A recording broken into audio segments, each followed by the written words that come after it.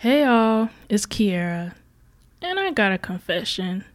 I am a recovering perfectionist. Phew, I know. Shocking, right? But perfectionism is a part of mental health and wellness that is glossed over, normalized, and even praised despite the many people who are affected by it every day. Today, my special guest Tamika and I will dive into this taboo topic, sharing our stories of perfectionism and our decision to embrace what makes us human, our flaws. This week's episode is sponsored by DD's Hair Care. DD created an organic hair oil that protects, nourishes, and grows your hair. Can we say inches? I personally use this oil, and in 1 month of consistent use, I have even noticed a change in the length and shine of my hair. DD's goal is to help women across the world fall in love with their natural hair, and after 1 short year, she is doing just that. Get ready to become your own #hair goals and purchase your first bottle of DD's Hair Growth Oil by using the promo code FRS20 on dd'sgrowthoil.com. Again, you can buy your own bottle of DD's Growth Oil by using the promo code FRS20 on dd'sgrowthoil.com. Get you a bottle today and start loving your healthy hair. Let's get into this week's episode with Tamika.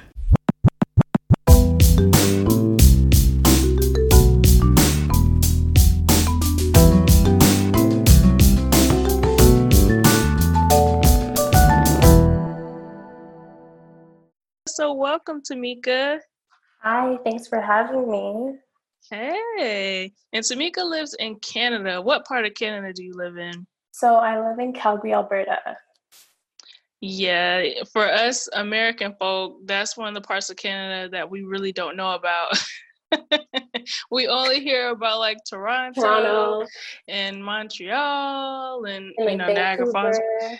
Exactly. So when I heard you were from that part of Canada, I was like, well, what is happening over there? So how has it been for you during this COVID-19? So far, it's been pretty all right. With Mm-hmm. us, like we're in lockdown just like everybody else. And really the only people that are working right now are the essential workers. Mm. Um, but I think our system's a little bit different just in terms of like our government. So we are receiving more benefits during this time, especially for those people that are either unemployed, even for students. So it's a good thing to kind of have a government like ours that is able to help us in this time. But it's still a challenging time, just like it is for everyone else. Yeah, that's one thing I know for us over here. We got like the normal stimulus check, but it was like a one-time thing where I understand you guys are getting paid like every month or twice a month or something like that. Yeah, so ours is called the Canadian Emergency Response Benefit, and pretty Mm-hmm. much we initially get $2,000, and Mm-hmm. then biweekly we are supposed to be getting $1,000 each. So pretty much anyone can Wow. apply. Yeah, right. As long as you're as long as you're working or you are a student or you've had some type of part-time experience, you can Mm-hmm. qualify. And then for those who didn't have like meet the requirements, there's other grants and things that like the government is trying to help us with. Wow, yeah, that sounds like a pretty helpful government. Sorry to say we don't have that same opportunity over here. Unfortunately. Right. But it's really, I don't know, I get really excited when I get to meet people from different parts of the world because the news and Instagram will make you feel like, or at least make me feel like things are so different. But being able to really talk to you the other day, I realized that we have a lot of similarities. And I just wonder how many people, if they can jump outside of their comfort zone to meet new people, how many people could relate to that as well, saying that, yeah, I know we don't live in the same place, we don't look the same, but we have a lot of similarities and we've gone through some similar experiences. So thanks for taking a chance and meeting somebody new and jumping on the podcast. I really appreciate that. Well, thanks. Well, I was also inspired when I saw your podcast and I saw your message and I read a little bit about you and things that you were starting. So I thank you as well. Yeah, you're welcome, girl. So one of the things that I really connected with you on was a few stories that you told me surrounding your childhood. And And so we talked a lot about our childhood experiences, and one of those things that we related mostly with is the perfectionism piece, which I like to say that I'm like a recovering perfectionist, but sometimes I do, relapse into that sort of thinking. So I want you to, to talk about that a little bit and what you think of when you think of the word perfectionism. so a little bit of a background. I come from a very like sort of strict and traditional family. My background Mm-hmm. is Jamaican, so like I was the first child out of like immigrant parents and parents that were just trying to figure out how to make life work in Canada while adjusting to like the norms of traditions of their heritage and their culture. So for me, also being the first child, it was a lot because I felt like not only just being the first child in terms of perfectionism, but being compared to. So growing up, my Mm, experience was I was like seen as the standard, which would be like a golden child. Like yeah. for my cousins, a lot of the times they would be compared to me, and it wasn't a great feeling because it also created like a divide in the relationship, but it led me down a path of because a standard like that was placed early in my childhood, I just became a perfectionist in the sense of everything had to go my way, everything had to be perfect the first time. Um, I couldn't fail, and when I did, it Mm. was very hard for me to accept that. So I always made sure that like I was doing the right thing, or I was trying to be the best that I could be to their standards. And as I got older, I'm 24 now, but as I got older, I started to realize, okay, like when is this kind of pattern or cycle going to stop? When am I going to stop aiming for the perfection of what other people think of me, and when I can aim for my own? So slowly, I'm learning things don't have to be perfect the first time. And it's been an adjustment because I feel Mhm. like, especially with goals, like putting yourself out there, things that you want to do, for me, it's like, oh, if it's not perfect, then I'm not going to do it because it's not the way that I want it to be. But Yeah. I'm learning now that, like, sometimes it doesn't have to be perfect. If you just start where you are and you can look back, there'll be so much growth and things that you can learn. Nobody's perfect at the end of the day. So to hold myself to some crazy expectation or standard, it doesn't make any sense in the long run. It doesn't do any good for me. Right. And I love how you said that nobody's perfect. And as a recovering perfectionist, that's something that is so hard to grasp, right? Because even though we don't even though we don't open our mouths and say like I'm perfect, on the inside those unrealistic standards are shouting to us saying that but you are though, but you need to be though.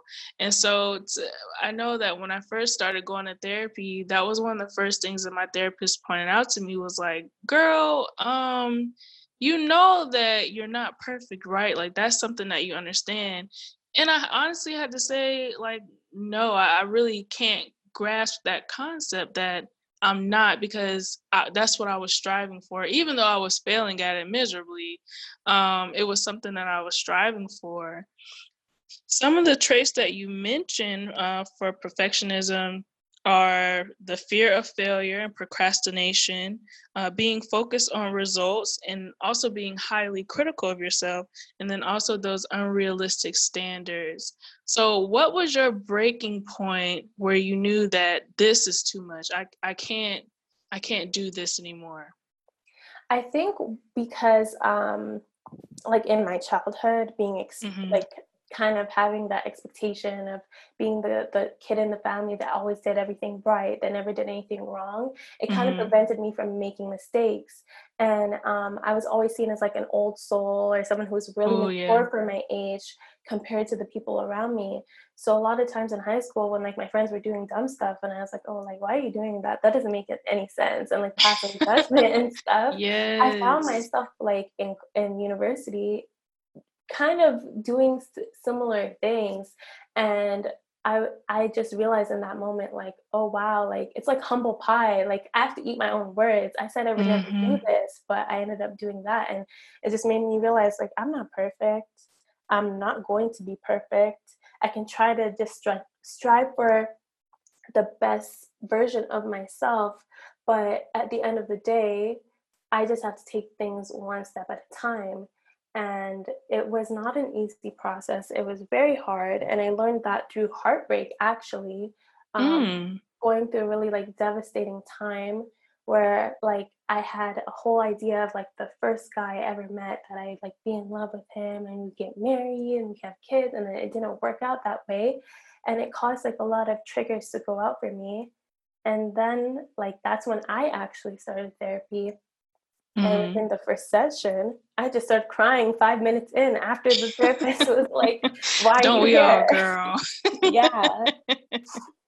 Don't we all start off with tears in that first session? It's just like, okay, let's just get right into it.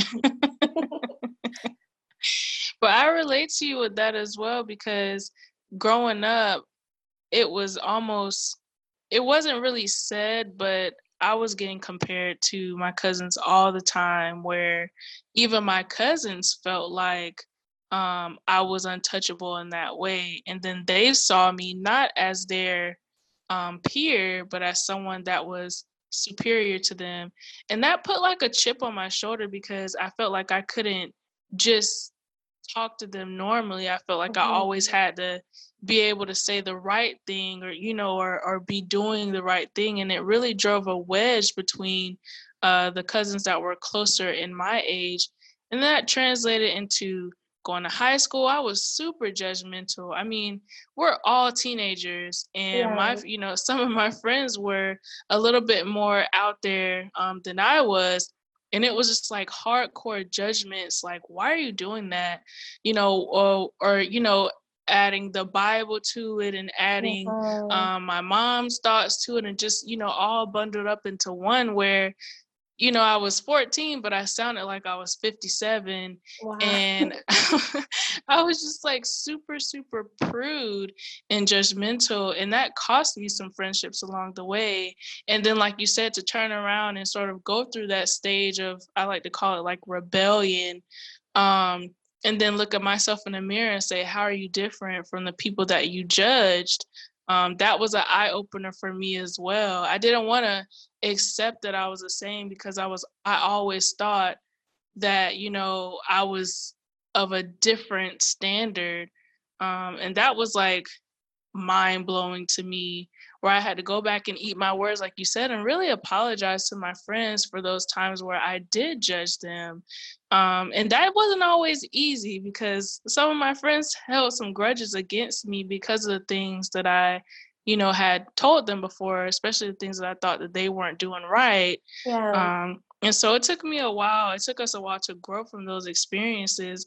But man, when I sit and think of how that started, it definitely started with the relationship that I have with my mom and wanting to please her. I think that a lot of times people forget that it's not just perfectionism doesn't come because you just woke up one day and decided that you didn't want to make any mistakes and you were scared to make any, but it comes from a long line of being judged, or criticized for the little things and not wanting to make those same mistakes again, whether to make someone proud, whether to be that example. It can be very exhausting. So I had Mhm. to really come to that understanding as well. What about for you? I would say it's the same thing. Like Mhm. growing up, just being the first child, having so many rules and things that like my mom and my parents definitely instilled in me, like, Tamika, when you grow up, I don't want you to be like this, or when you grow up, I don't want you to be like Mm-hmm. that. So for me, it was kind of like, oh, like I was, just like you said, like I was scared to make mistakes. I didn't want anyone to think negatively of me. And then like at times it did come from like a place where I was people pleasing. I wanted to make them happy. I Yeah. wanted to make them proud, but um yeah, like it was not the best experience, because when you're younger and like that is something that's reinforced, like, oh yeah, it's a good thing that you want to make your parents happy. It is, it really is. But when it's reinforced in a way where it's like you're held to a certain standard and that becomes expectation, it becomes very hard to stray away from that, because you've kind of been trained in that way to keep going. Regardless if that's healthy, I feel like that prevented me from making the mistakes I needed to make at those stages in my life and able to grow, because I wasn't really placed in like a child's place. I was seen as like a little mini adult. So Mm. I could just do no wrong, you know? It wasn't Mm-hmm. that great. It took a long time for me to realize that, hey, like this is not really gonna get you anywhere. It's not gonna get you ahead in life. It doesn't make you better than anybody else. Not that I thought I was better than anyone else, but Right. like the standard that was just so high. It's just Mm-hmm. always striving for perfectionism. So then the people around you start to be like, oh, like you held yourself so high to the standard that it's like, why am I even friends with you? What is Mm. beneficial of this relationship if you think you're above me? But it Right. wasn't my intention for like things to be like that. It was just like I've been trained like to do things right the first time, to be The first time perfect. around, yeah. Yeah, to strive for your goals. And like if you make a mistake, my family would be like, yeah, it's okay, pick yourself up, but you know, the second time should be the last time. Right. Or there is Don't no second time. yeah. You better get it right. Exactly. Yeah, that makes me think of a lot of times in a few of my other episodes, I've talked about how I wore a mask. And when I went through this um, counseling training for a substance abuse counselor, um, that mask was exposed and I didn't know how to take that. So, did you feel when, do you feel like you wore a mask? Like this Tamika Mask that sort of portrayed herself to be everything, all the dreams and things that your parents imagine you or willed you to be. Do you feel like you had a mask like that?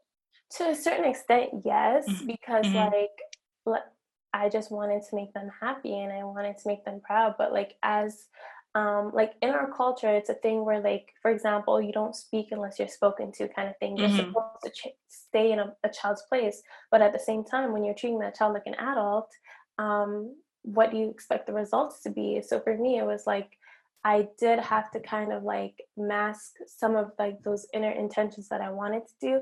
But as I Mm-hmm. got older, I feel like as I got older and I became more expressive, like with what I was going through or like my emotions and things, because I always felt like, okay, me being a perfectionist also came with the side of like not expressing how I truly felt, because I didn't want to hurt anyone else's feelings. Right. So I Yeah. like carried the burden of like everything that I had. I just bottled it up, put it away, and just continued to do what everyone else expected of me.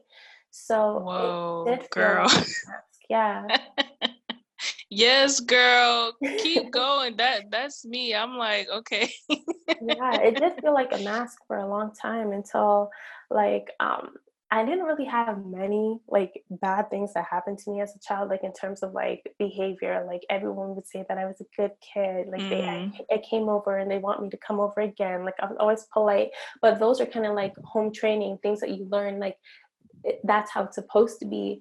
But the mask kind of fell off as I got older. I was like, became a little bit rebellious, you know? I was like, you know Mm. what? Yeah, in university, I was like, I want to do what I want to do. I want to experience what I want to experience. And I don't really care what anyone has to say.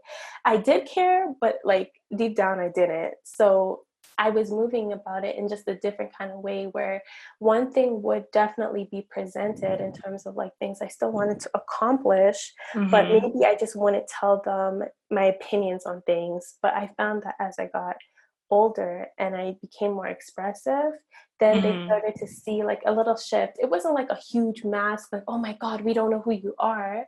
It was kind of like, Yeah. thank you for showing up as you are, and your opinions are still valid. We still appreciate you. We still care for you, but it's okay to have your own opinions, your own thoughts. You don't have to live by anyone's rules. And it was more reaffirming as I got older to hear that from my mom, because I Mhm. feel like I said, my upbringing was just so strict. So it was like I couldn't really navigate around that. I just felt like I had to strive so hard for excellence every single time. But then when I started having these real conversations and I started Mhm. expressing how I felt, they were like, you know what? There's no point in doing something that you don't want to do. There's no point in like hiding what you actually feel, and it's actually not healthy. Wow. That's really awesome. That's good on your parents for listening and understanding you in that change. I think that for me, I was scared that if I did show my true self that I wouldn't be accepted. You know what I mean? Like I thought Yeah. that I had to keep up appearances. So it was almost like I had two different personalities where when I was around my friends and my well, really just my friends. If I was around Mhm. them, I would be this one way, and then when I, called my mom or was around my family, I was another way. And I hated that because if Okay. you got my friends and my family in the same room, that was like, I was on the brink of a heart attack. Like, how how do I act? Like, I don't know. Yeah. So it was a lot of pressure that I obviously placed on myself to keep up this same masked appearance that I had. And so when I got called out for that, because I had been maneuvering that way for years, not really thinking anything of it. But when I got called out for it, it was like a stab to the chest because Wow. I didn't realize that other people saw me For what you for were what I was doing. exactly. So I was like, Yeah. "Oh my gosh, what? You noticed?" And so that was hard for me to work through. But I think that's why therapy is so important. So when I spoke with you the other day, you talked about how you want to become a psychologist as a representation for people that look like you. And so talk about how that representation is so important, especially in therapy and mental health. Well, I definitely feel like in terms of just Blackness, Mhm. the world is not always accepting, and history shows that, whether it's through the media and not having enough representation in that way, or it's the little things such as featureism, colorism within our own Mhm. communities that kind of have been instilled in us, regardless if you're, from the States and like have been like a descendant of slavery, whether you're from the Caribbean, whether you're from Africa, even though we have our own differences, it still Mhm. affects us in the same way. And it's such a taboo for our people to actually be like, you know what, something's going on. I have anxiety, I have depression, I need to talk to someone. A lot of the times people don't realize like those signs of things that they're going through, the anxiousness, maybe because it's normalized. Like maybe in your household it's Mhm. chaotic, it's dysfunctional, and that's just normal for you. So when you get out in the world and you realize like, hey, like I have stuff to work through, whether it's from your childhood or if it's from different experiences, a lot of times people in our community, they either don't address it, they either try Mhm. to pray it away, or they just accept it as it's never going to change or I can't do anything about it. And for me, I knew that like growing up, something that I can say is that my mom always made sure that there was people like around me that looked like me. Because right now, currently, I do live in Calgary, Alberta, which Mhm. is not really diverse in terms of course, people of color. But in Toronto, it was a very diverse experience for me. We had Black people, we had Asians, we had Africans, Caribbeans, we have Indian people. We have people from everywhere, and it's kind of like we embrace each other's cultures. Like, Mm. we embrace each other's cultures. Like in Toronto, we have Caravana, so that's when we go and play mask and we dress up, and we're so inviting for other people to come in and experience our culture with us. So just through like my own experiences that I noticed within my family dynamics, and then things Mhm. that I was noticing around me, there wasn't a lot of people that said, you know what? I need to talk to someone and I'm going through a hard time. You don't even need to go through a hard time to talk to someone. So for Right. me, I was just always interested in like psychology and interested in like how family dynamics works, how intergenerational trauma works, how your relationship with yourself really affects your relationships with other people, and how Mm. like things that have impact you in your childhood or even like experiences little traumas that you don't even like process as traumas can also affect you as well.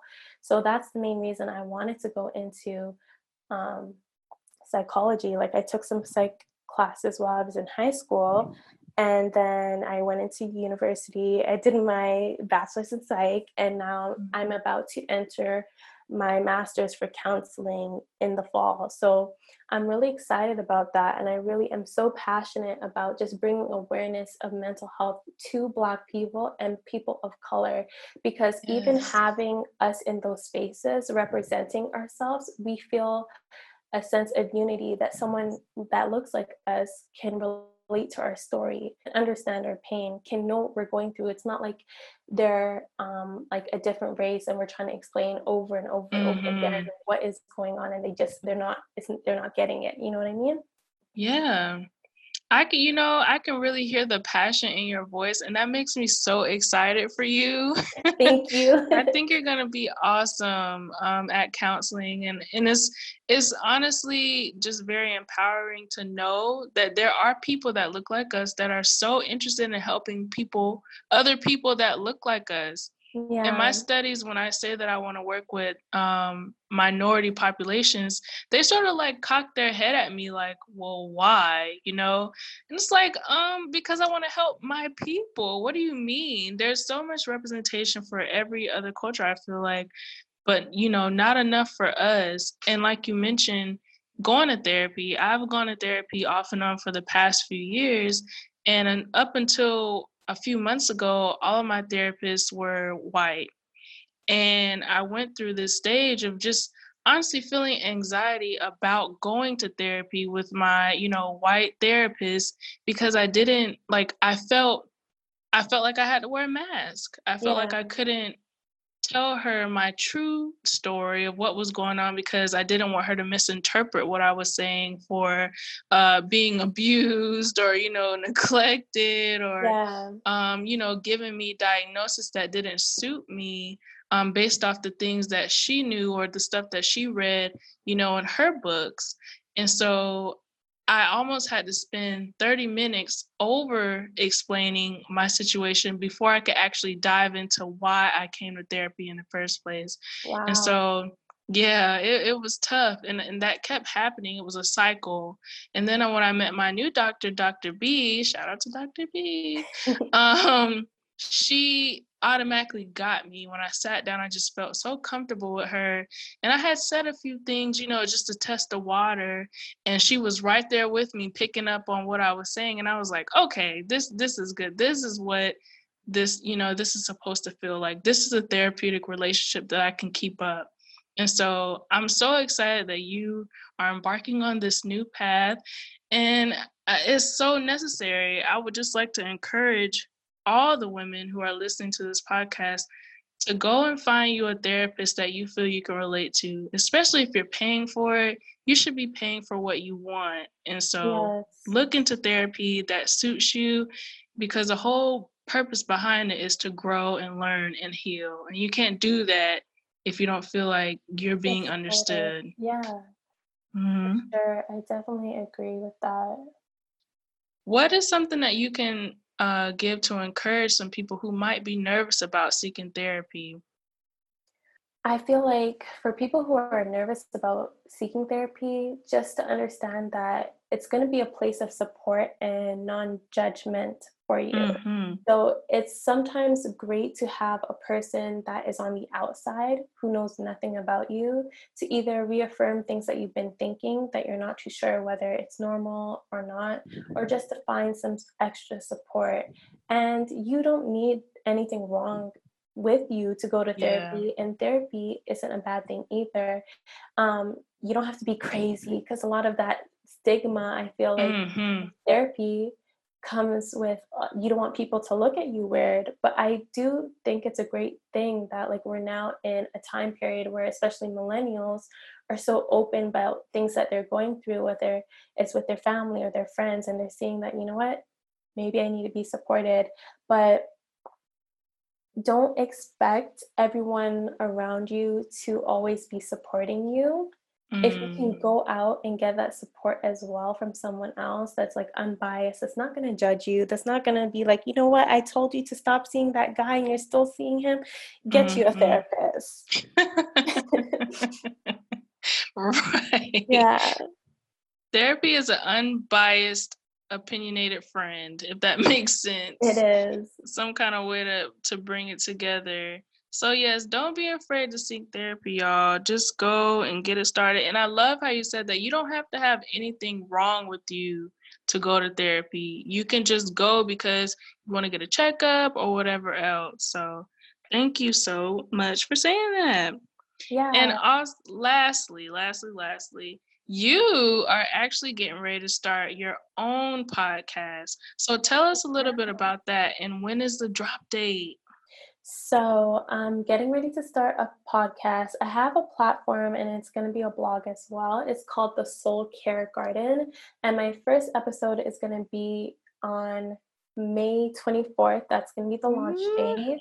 So I'm super excited about that. It's definitely something that I've been thinking about doing for a few years, but I wasn't Mm, sure about how to do it, or like if I was ready to do it, or if I was qualified enough. And what I meant by that is like, sometimes for me, like I said, being a perfectionist, right? I would think, mhm. okay, like if I do this, do I have to wait until I'm a therapist to do this? Or like, am I qualified enough to do it now? And then I was just talking to different people about their stories all the time. Like I tend to be that friend that like, if I talk to you, the conversation just gets so deep.